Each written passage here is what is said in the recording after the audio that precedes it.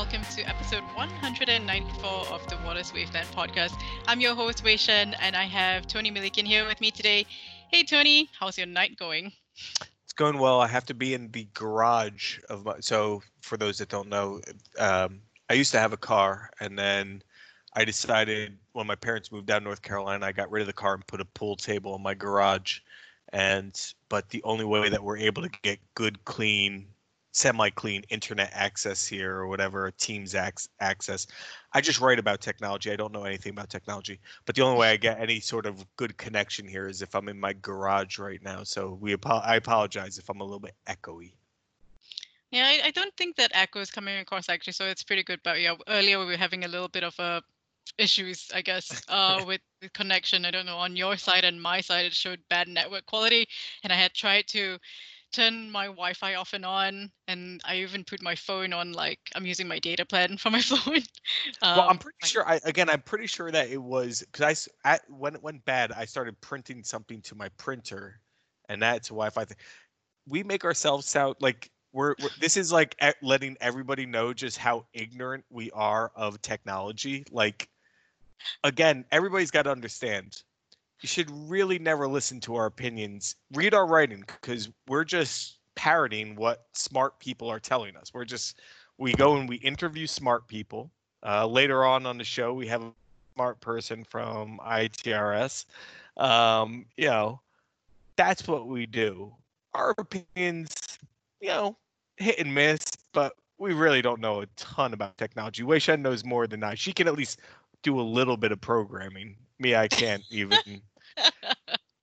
I can't do anything. You need me to like walk you through how to download a file.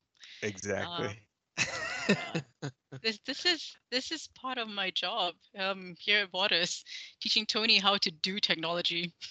I'm an old man, all right. I'm in my 40s, It's just, what do you want out of me, man? It's just keep up with the times, Tony.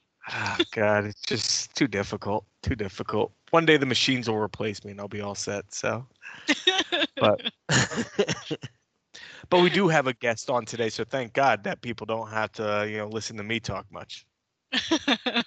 Yes, we have Guy Warren, who is the CEO of ITRS Group, who came on the podcast with me to talk about capacity planning. So, but before that, I would actually like to talk to you about, in the past week or two, or maybe in the past few weeks, we had this whole earnings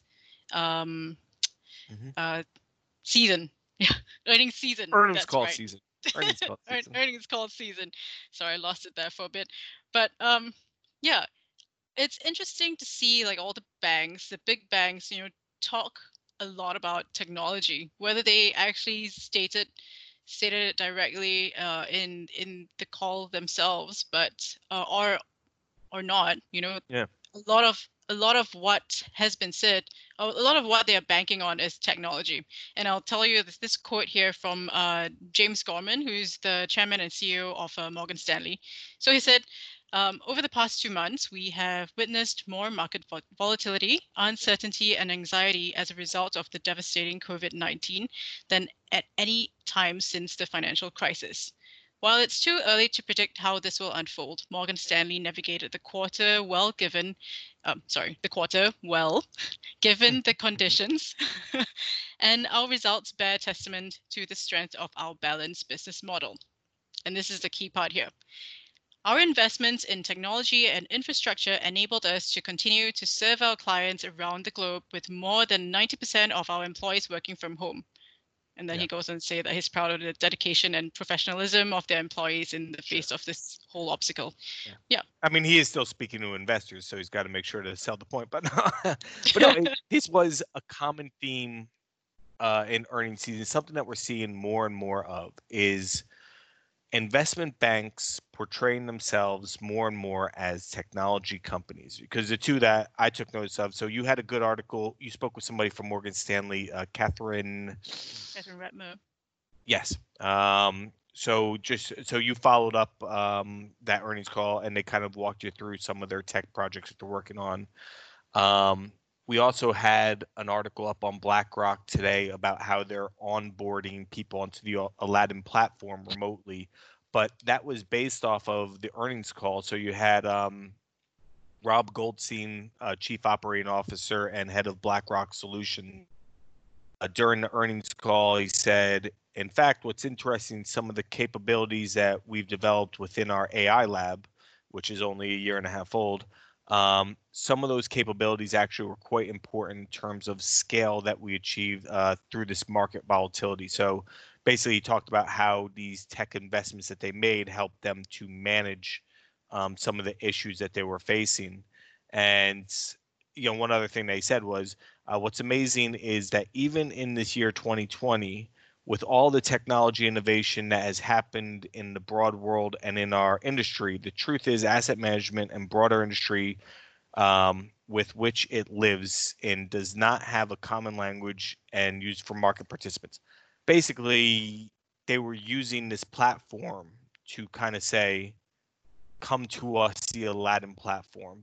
We're a technology company. Yes, we have all these great investments and stuff like that, but look at this amazing technology we're producing. And then on the State Street call, you had they were talking a lot about the Charles River integration and about how some of the integrations had to slow down, were put on hold.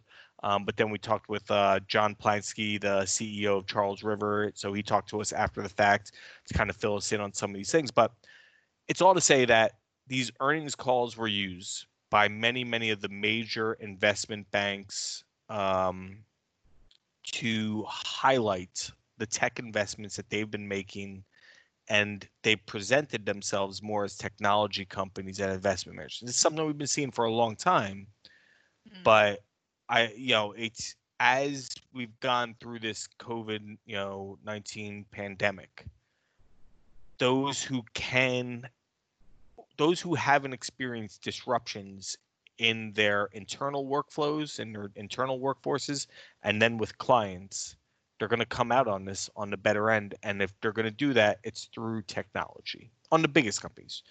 The smaller hedge funds, stuff like that, they're still the face to face and still the investment processes that involved in that. But certainly the bigger companies, that's how they're going to differentiate themselves through this pandemic. Yeah, I think it's definitely a point that I see a lot of them making, and instead of focusing on like how they are, um, I guess how they are doing business differently, Mm-hmm. in light of remote working and stuff like that.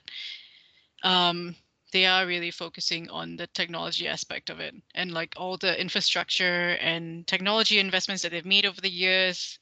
It will only continue, just so that they can weather through times like this. Okay. Yeah. No, and we're only going to see more of it as we go forward. So, it's one of those things. Funny, like when I first started 10 years ago, a bank calling itself a technology company, you just wouldn't hear that. They're like, no, we're going to outsource our technology. We're going to, why are we spending all this money, especially after the financial crisis? Why are we spending all this money internally? Now they're realizing the way of the future is technology, and so the outward persona of how they are trying to project themselves has changed, and we saw it certainly this last earnings season as a result of everybody relying on technology, cloud, SaaS, BCP, all these kind of things that are operations technology, tech and ops bread and butter. Yeah, they've just been relying on it. So um, it was just interesting to hear that on the earnings call really, really come through. Everybody trying to be the positive side of, we're a technology company, we're not an investment manager kind of a thing. Yeah, I mean, and even to the point of like outsourcing, right? The whole buy versus build. I think uh, even though it is more, it can be more cost effective and time effective, I guess, to maybe buy a solution or something. But there's more, I guess there's more thought put into whether they should be buying or they should be building it in-house themselves. But I think banks have realized that they can't outsource everything. They can't just focus on their day-to-day operations. Basically, they gotta think about it on their side itself. I guess this is why a lot of them now have their own data science teams, and they're working on things like that. And instead of just normal, Yeah. I guess, generic IT planning, it's Well, it- look at the article we I think it was Joanna wrote. UBS's COO, so it was B Martin, was speaking with Joanna about hybrid pods and accelerate remote working, but UBS actually ended a lot of its outsourced relationships to hire internal developers, engineers, and stuff like that, and kind of create these agile groups inside. So exactly that there is a different discussion. After the financial crisis, it was, we don't want to be technology provider. Let's just outsource all of that.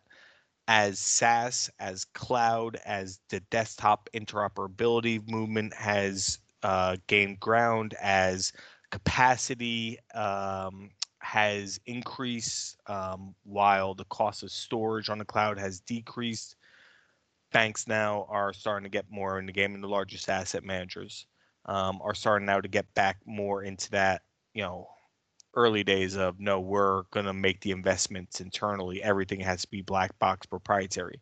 That's the differences.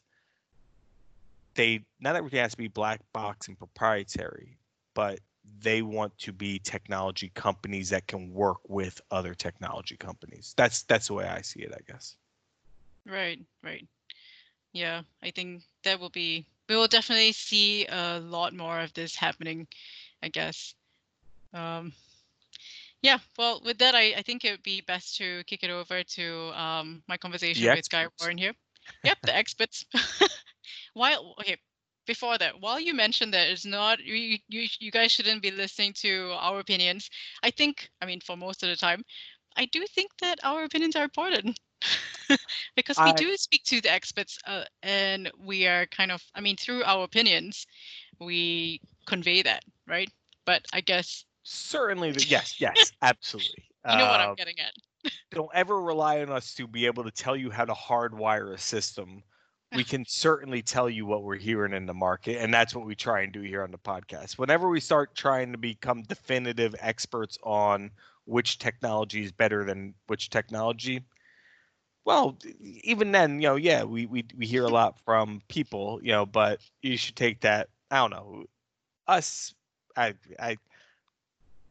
I'm always scared to kind of, like, I give my opinion, but you know, I Yeah, just see I guess it would I be. know the trends better than I know the nuts and bolts. That's Yeah, the way to say certainly. I would agree with that. And it's the same for me. And I maybe I can extend this to the rest of our team too. it. Um, yeah, I mean, if I were to take an example, it would be like, let's say, if I were to give my opinion on quantum computers. hmm I mean, I can only give an opinion as such that it's coming from someone else. Yeah, yeah. We've But never built layering on a my quantum opinion. computer or used one, so Yeah. yeah, it's, So that would be really interesting. Yeah. I still want to. Yeah. Anyway. for anybody that has a quantum computer, Wei Shen is dying to have a foot tour of the facility and get to understand better what it is. So, you know, if you have one, let Wei Shen know. Me, I'm in New York City. I just, I'll be okay. Well, we were supposed to go to one last year while I was in New York, but that didn't pan out very well. Did not pan out. Did not pan out. Yeah. So hopefully when I'm over next time, then yeah, we could go see one. It'll I be really good to see I one like. wonder which quantum computer is available near New York City, maybe within like a Metro North train trip up about an hour, 15 minutes. I wonder. I don't know. Anyway, yeah. If anyone in Asia does have a quantum computer that I can have a look at and visit, then please do get in touch. Do Or if reach you out. know of one, yeah, do Yes. reach out. Yeah, with that, yeah, let's kick it over to my conversation with Guy. So till next week, guys.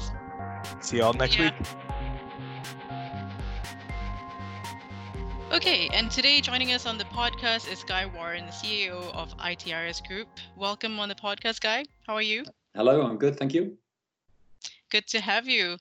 Yeah, so just wanted to get you on the podcast to talk a little bit about capacity planning, Mhm. and with the high trading volumes that's going on right now, and where the market is in a state of volatility, which is good for many traders. Mhm. Um, just want to know. Just want to get a little bit of your thoughts about that and how important. Maybe you could give us an overview of ITRS. ITRS, I guess, position in providing capacity planning. Yeah, sure. Okay, so ITRS have been in the monitoring space all their life. That's what their company started at 22 years ago. And we focused on monitoring of very performance and availability critical systems. We started in the trading part of investment banking, where sell-side firms were trading with each other or onto exchanges. They had market data coming in, and any degradation in performance meant you lost money. So it was a very, very performance critical, availability critical environment. Our software, for instance, is almost unique in that, or is unique in that it monitors everything in real time. So it collects the data and evaluates it if it has an alert condition all the time continuously. Most monitoring tools would wait 20 seconds or 60 seconds to do an average of something and then evaluate if it has an alert condition. 60 seconds is a lifetime in investment banking if you've got a problem. So that was our heritage. Initially, of course, people were concerned about availability. Is anything not working? That's relatively easy to do. But of course, they also started caring about, is everything performing at the speed it should be? And now you're into understanding what normal performance looks like and what poor performance looks like, and deciding on thresholds when you want to be alerted that something is running slower than its normal performance. And when you do start to hit those problems of performance, you need to understand why. You want to be looking at what about your software, your hardware architecture, the network, what is degrading the performance? Why can't it keep up with the levels of performance it was doing before? Mm. That means you're starting to move into capacity management, capacity understanding. You need to build up sophisticated models that have a time series behavior and watch what the software and the hardware are doing as the business volumes are going through the applications. So having done monitoring for 20 plus years, we started looking at what information you need to collect and store and what models you need to build up to be able to do sophisticated capacity planning models. We were also looking around the market to see what other people had out there and what features they had and what capabilities they had. And we came across a company called Sumerian, who were incredible. This is all they had done for more than 15 years. So they were absolute experts in capacity planning, capacity modeling, predicting even what if scenarios. So we decided in 2018, we partnered with them for a while, and then in 2018, we decided to acquire them.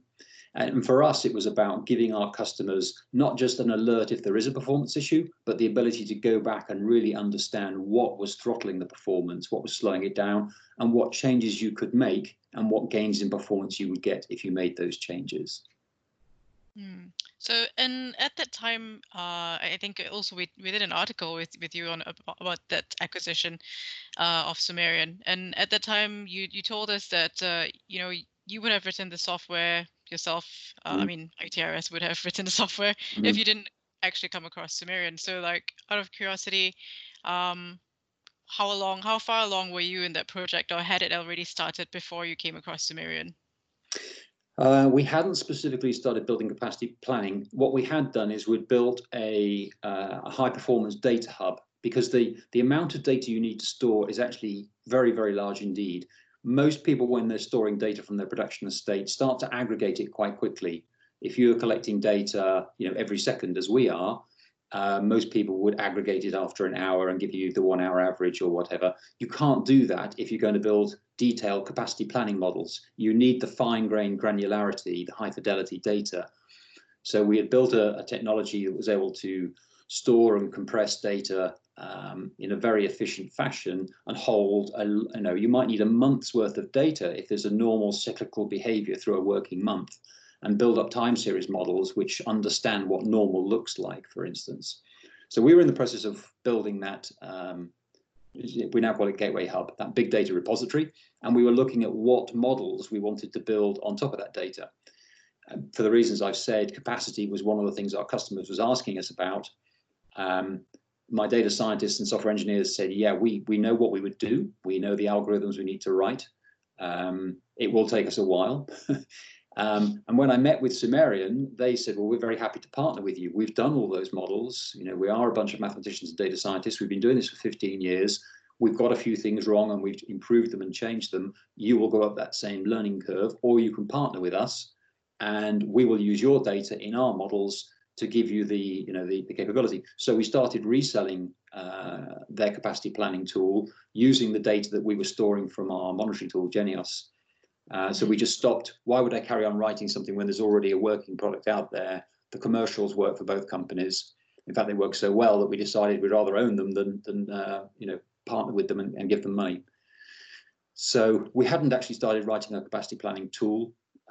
But we did want to do it, and therefore that's why we'd evaluated the companies out there that were capable of doing this.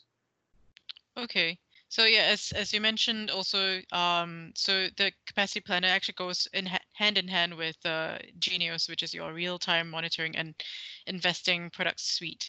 That is basically put together that will it uses machine learning to predict future issues and which would allow companies to better see what their capacity is like and what it's normal. We break capacity planning into 4 domains. The first is report what's out there. Tell me where I've got what we call hotspots, points of the architecture that are pinching, and cold spots, wasted capacity that should be recovered by a reorganization. So that's the first thing, reporting. The second is the recommendations. So off that analysis of your current estate, we come up with a list of recommended enhancements you should make to your production estate that would either save you money or alleviate pinch points. So those are both backward looking. They look at what you've got out there today. The forward looking ones are in 2 types. One's called the predict. If you don't change anything in your production estate, I can predict that this disk will fill up is an obvious one. But I can also predict that you are running out of memory on that machine, or you will, if current trading volumes continue to increase, you will run out of CPU on that machine. So there's a forward-looking thing based on the models and the historical data. And then the most powerful one, and this is a unique capability, is what we call forward think, or the what if. I'm now going to, in the model, but only in the model, change my hardware architecture. I'm going to put 3 more nodes in that cluster. I'm going to increase the memory on that machine. I'm going to put a faster network in here.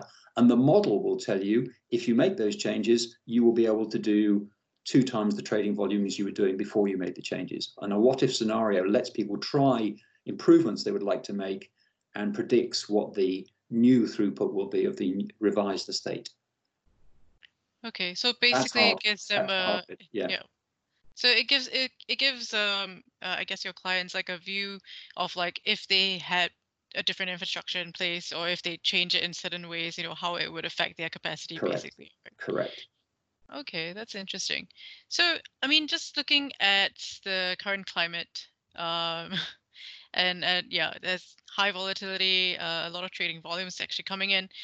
How have your clients reacted to this? And in terms of the capacity that they have, could you tell me some of the challenges that they have encountered? Yeah, sure.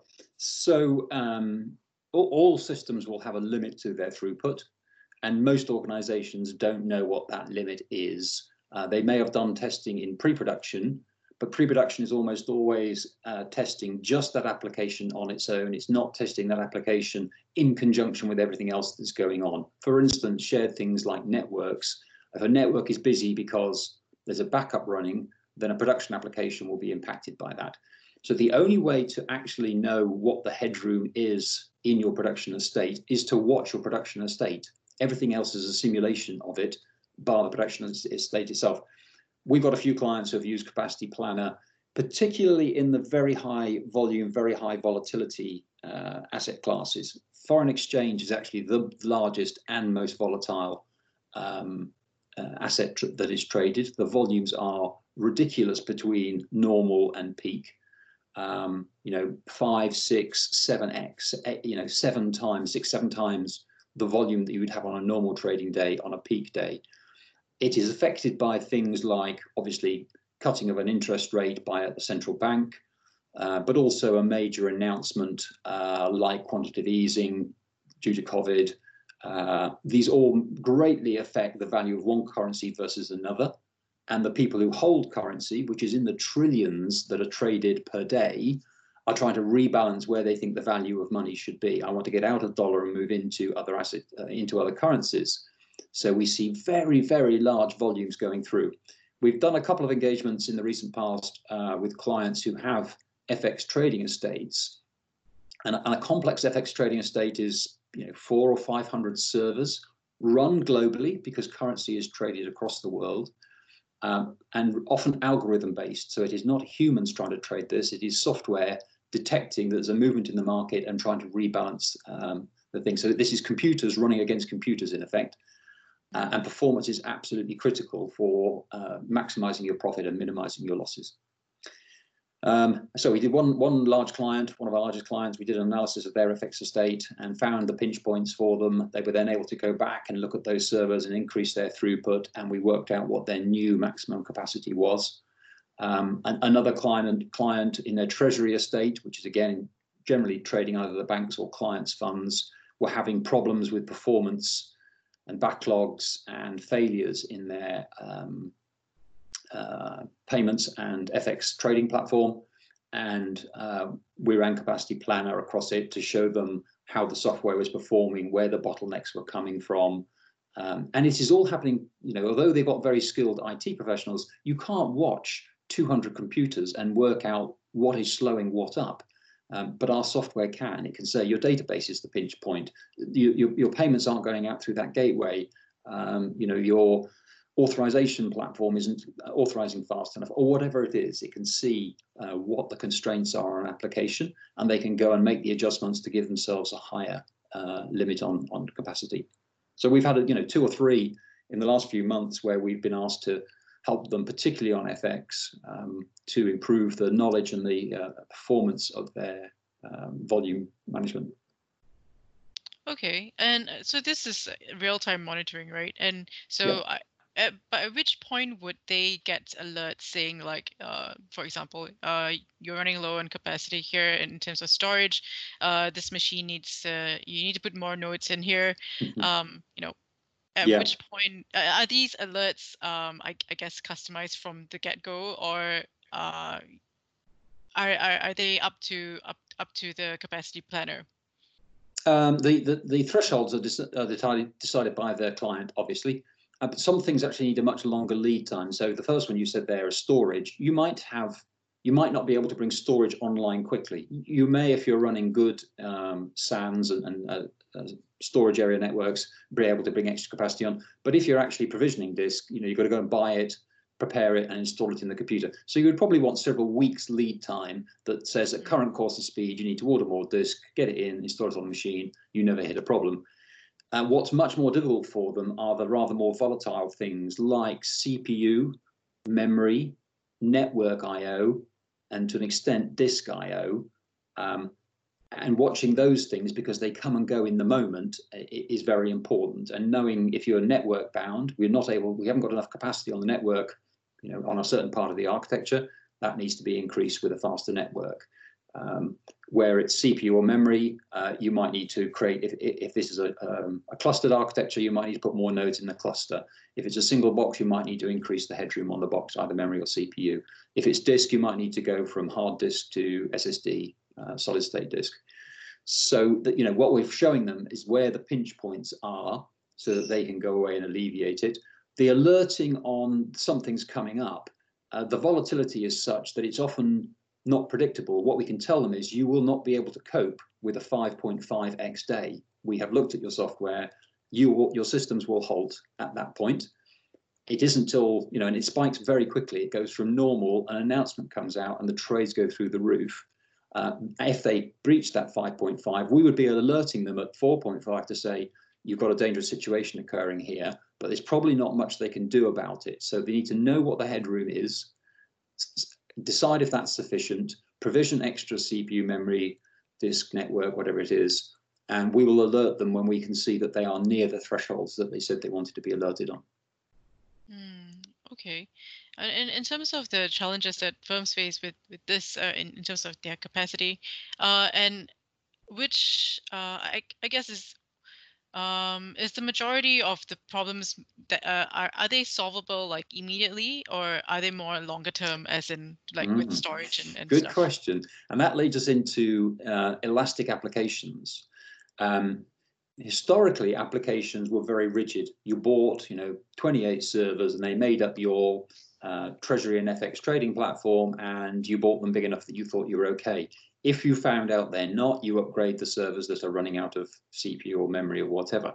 That's the old way of building an application. The modern way is I'm actually going to break this application down into smaller components. I'm going to put each component in a container, and the containers will therefore talk to each other to create the overall application. And I'm going to make the containers elastic, they call it, or dynamic. There are software out there, things like OpenShift and Kubernetes, which will detect when a container is starting to breach a given constraint, like CPU, and create another instance of it, so that it will elastically create more instances of the processing engine so that it has more throughput. So in theory, with an elastic application, you've got the ability to vary the work, the processing power that is available. Kubernetes or OpenShift will detect when you've run out of CPU capacity in a container and spin up another instance. So another container comes online and the workload is shared. So this gives you looks like an elastic application that adds and removes containers when it feels constraints on particularly CPU. Okay, that's interesting. Not many applications have been re-engineered to be containerized and container friendly, and then they have to run in a dynamic environment like Kubernetes or OpenShift. This is actually how the internet giants tend to architect their software, is they have a lot of containers running, and as there is peak demand, they spin up extra containers and shut them down. You obviously still have to have a hardware estate that you run those containers in. If that is yours, i.e. our clients, a fixed estate, then you still have a fixed capacity. If you're using the cloud, then potentially you can use more in the cloud, pay for it, and then shrink back down again. So cloud elasticity, in theory, gives you variable capacity on demand that generally tends to be a performance hit. Because clearly having to go from your data center to your containers in the cloud and back again, and that can be a bit slower than you would like, but it does give you elasticity on capacity. Okay, so you mentioned earlier that not all applications are able to be, I guess, containerized using like your OpenShift or Kubernetes. Is this the way forward? I mean, are applications going to be, are new applications that are coming up or being developed going to be developed so that they can be containerized, so that that firms can do this? Yes. This is the if you're writing an application from scratch today, this is probably the architecture you would choose for exactly the reason I've said. So your balance now is, my development teams, are they working on new applications that I'm competitive with the other banks or the other organizations out there, and I'm writing those in containers? Or am I going back to my older state, and most of my clients would have more than 1,000 applications, and starting to re-engineer the older state such that it is now containerized and elastic? So the issue is adding new stuff and or removing old stuff. So then what about all the applications that have already been built that are I mean, what can you do with that? So you can understand it. Our advice would be instrument and monitor it properly so that you can see all the things that might hurt you from a capacity point of view, and then run Capacity Planner against it so that you can model it and understand. What we find is the majority of the estate is wasted, and the application is actually constrained by 3 or 4 servers out of 100. But until you get to see that, and the other 96 servers are actually wasting their time, they can never get busy because the 4 servers are actually throttling the throughput of the whole application. Until you can see that behavior, you just keep increasing the capacity on every box. So we actually find there is extra money spent on the 4 that are the problem, and money saved on the 96 which aren't the problem. And we've saved very large amounts of money for clients particularly when they're moving data center or doing a merger of two organizations. They run Capacity Planner across it and are able to set up the new estate such they don't have all this horrible wasted headroom. We typically see tenfold wasted capacity. They're only using 10% of the performance of 80% of the servers. It is very, very wasteful the way that we currently provision hardware. Okay. So this you're offering your capacity trial for your capacity planner for free at the moment, right? Yep. And how long is this? Are you going to be offering this free trial for? And what has take up been like? And also, I guess in the light of the current COVID situation, how has this tool actually helped? Yeah, so we've had a free trial running available for Capacity Planner for a long time. We constrain, how much how many things we will monitor and do capacity models for, but very often people need to try before they buy. They want to understand what this is going to mean for their estate. It's all very well me producing PowerPoint and spreadsheets and models and whatever. They actually want to see it against a part of their estate that they understand. And oh my word, I didn't realize that's what was actually going on. So we've always had a free trial capability. Sumerian had it before we acquired them. We will be having a marketing push to help people. Genuinely, if people are having performance issues, because there's a lot more online activity going on now in all industries, not just in the investment banking world, and they want to make use of our software for a period of time, we're happy to do that. It's lost money to us, to be fair, but there's work for them to do. It's not for free. They've got to set it up. They've got to have a look at the models. They've got to implement the recommended changes. But we think that's something that we can do in this very difficult economy, very difficult times, is make our software available so that people can improve the performance of what they're doing in the very high dynamic volumes we're seeing at the moment. It wouldn't be forever, so 3 months typically, unless a client said they needed a little bit longer. And it's not your entire estate typically, it's a part of the estate that you're worried about. And then we'd want to have a discussion with you about, are you finished? Do you want to shut it off? Or do you want to move forward with a commercial relationship? No obligation. It's completely there to help them. And if that's helpful, we'll move forward with them. Okay, interesting. And just coming back to, I mean, I know you service a lot of other firms too, but coming back to the investment banking world, could you give me some specific examples that, I mean, where in this current situation, they have actually found that their infrastructure has been inadequate, to meet the current trading volumes and demands?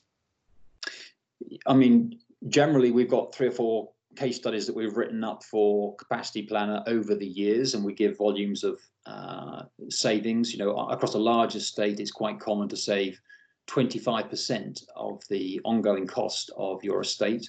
That's not an uncommon saving number to have. And we've got various examples where we've done that for very large retail banks, pharmaceutical companies. But to be fair, that's the general Capacity Planner tool and the benefits it can give for you. In the recent times, I named the 2 that we've just done recently, where one was an FX trading estate for a large global bank, where we helped them identify the pinch points such that they could trade higher volumes through this COVID period.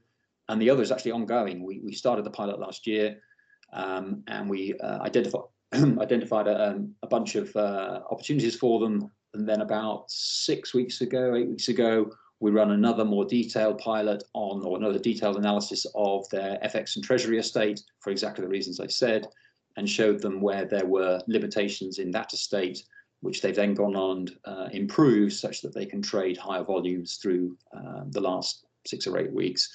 So we've had 2 clients where they knew that the volumes were going to be a problem, and they just couldn't work out exactly what needed to be improved to give themselves the extra headroom.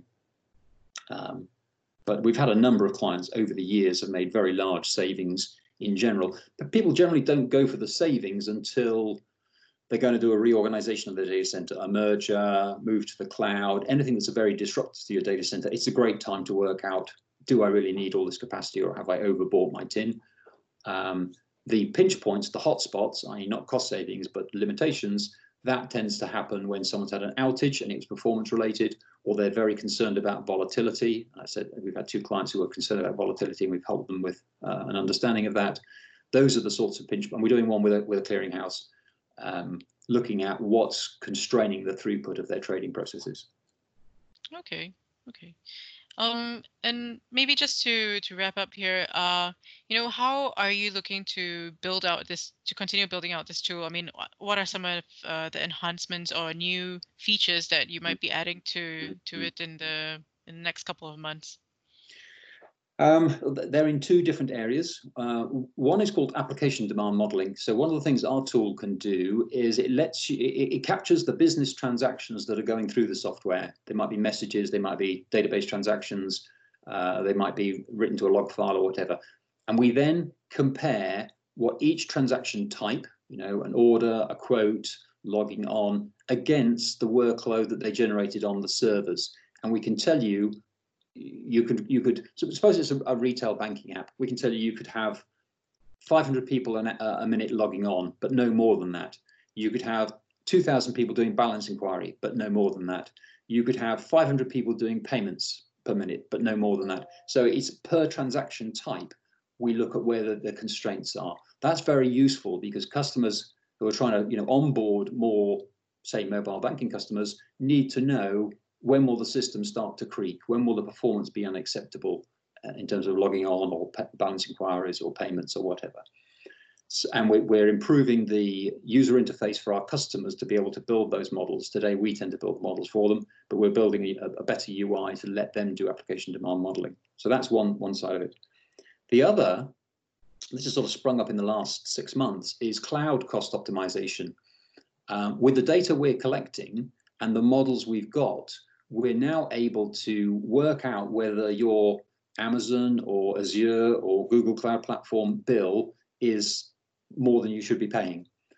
And there's actually two key elements come into that. First is right sizing. Did you buy the wrong size container or virtual machine or bare metal? And we can see that you're never actually using what you bought. You're sitting inside the envelope of the container. And in the cloud world, each increment of container size is double the previous. So even if you're only one container bigger than you need to be, you're paying twice as much as you should be. So that's right sizing. The other one is called right buying. When you buy a container or a virtual machine, where you buy it varies with price. Whether you buy it on demand or what's called reserve capacity makes a huge difference to the price. When you leave it running when you shouldn't do, when actually the software has gone quiet, but the container is still being paid for, is very expensive. So we also help them do right buying and can automatically shut down instances that are outside of their trading window, but have been left running for some reason. We can shut them off and save you money until they're needed again the next morning. So you've got right sizing and right buying, and our software can do both of those because of its capacity planning capability in the background. That's of massive interest to customers. Cloud spend is a significant cost for every client. They're all trying to save money. It's a very easy money out the door. I can almost sight unseen say 25% of your cloud bill is wasted, and I can help you find that 25%. Mm. So this is already available to clients? Yes, it is. Okay. Wow. Okay. Oh, that's really interesting. So then, yeah, how are you continuing to build that out? Is there anything else that you're looking to add on into that? Yeah. Well, we have to continually enhance it all the time. So on the right buying side, Amazon brought through a new concept called savings plans this spring. Previously, they used to have on demand, which was by the hour, and reserved instance, which was by the year, and you have to choose between those two. Savings plan is a more sophisticated way of buying an amount of capacity in advance, but it's a new model. So we have to download that model and look at their workload and say, you should be doing some on full reserved instance, you should be doing this percentage on savings plan, and this percentage should be done on these type of instances should be done on demand. But you have to look at how the workload is varying over, weeks or a month or whatever, to know how you fit your workload into their purchasing plans, their buying plans. So there's a permanent task of upgrading those. We're just doing the Azure purchasing plans. We haven't done the Google Cloud Platform purchasing plans yet. So there's continually enhancing our understanding of the ways in which you can buy processing power from the cloud providers. The other is moving of workloads around. You can model moving a workload from the cloud back to your on-premise or from your on-premise into the cloud. People are saying, it's great that you know what we should be doing, but I haven't got enough human beings to actually implement all these changes. So we're looking at the automation. If you like my recommendations, check the ones that you like and say go, and we will make the changes for you. We will implement those recommendations into your cloud estate. So a bit more automation, if you like, off the back of our recommendations engine. So yeah, there's a bunch of things we'd like to add to the tool. We're bringing them through as quickly as we can. There's a lot of demand from some very large clients for us. Okay. What, just on that last one, what was progress like on that in terms of automating that the recommendation basically? The honest, we can do it today now. You would do it though through scripting in the Genios tool. Our Genios tool has always been an active tool, and it could call CloudWatch or Azure and shut an instance down, decommission an instance and recreate one with your software in a smaller instance if you want. So our ability to do it has always been there, but you'd be using the rules engine and the commands engine in Genios, which is okay, but we would like to put a UI on top of that so that people can look at the data, see what the time behavior, the periodicity of the application is. So a better UI for setting up, they call them policies, policy administration, setting up easier ways of understanding the policies you want to implement and then automating them. The actual execution, the automatic execution we can do today, but people want to have a better UI for understanding them. Clients are saying that the issue is the recommendation engines like ours are creating more recommendations than they have people to execute. Yeah, that could be a problem, obviously, because yeah. So they need, they wouldn't let you automate everything. There is always going to be a degree of human discretion, like stopping an instance means that it's no longer available, and should a workload come in, you're going to have a failure. So it's very dangerous to shut something down just because it's not busy now, because it could get busy at 8 o'clock when you run an advert on the telly or whatever. So people are reluctant to do that. Only where we can show them your data says you're never busy at this time of the day, but you've still got instances running. My software is now going to shut it down for you. They'll say, yeah, that's fine. I know that can't be a problem for us. Okay. But there's a degree of worry. I've just written a blog called The Cost of Just in Case. The cost of just in case is about $80 billion a year, is what the blog says. It's based on the fact that cloud revenues to the three big providers is about $230 billion a year and growing at 22%. And about 35% of that is wasted. So 35% of 230 billion was $80 billion of people leaving things running just in case I might need it later on. That's a lot of money to waste just in case. If someone could help address, yes, I should keep that running, or no, that should be shut off, that's a lot of money that our clients are spending with cloud providers just in case. Okay, wow, that's a huge amount of money. Okay. Oh, that is very interesting. Well, thank you very much for taking the time today, and I really appreciate you, coming on the podcast and talking about this. It's been fun. Good. I enjoyed it too.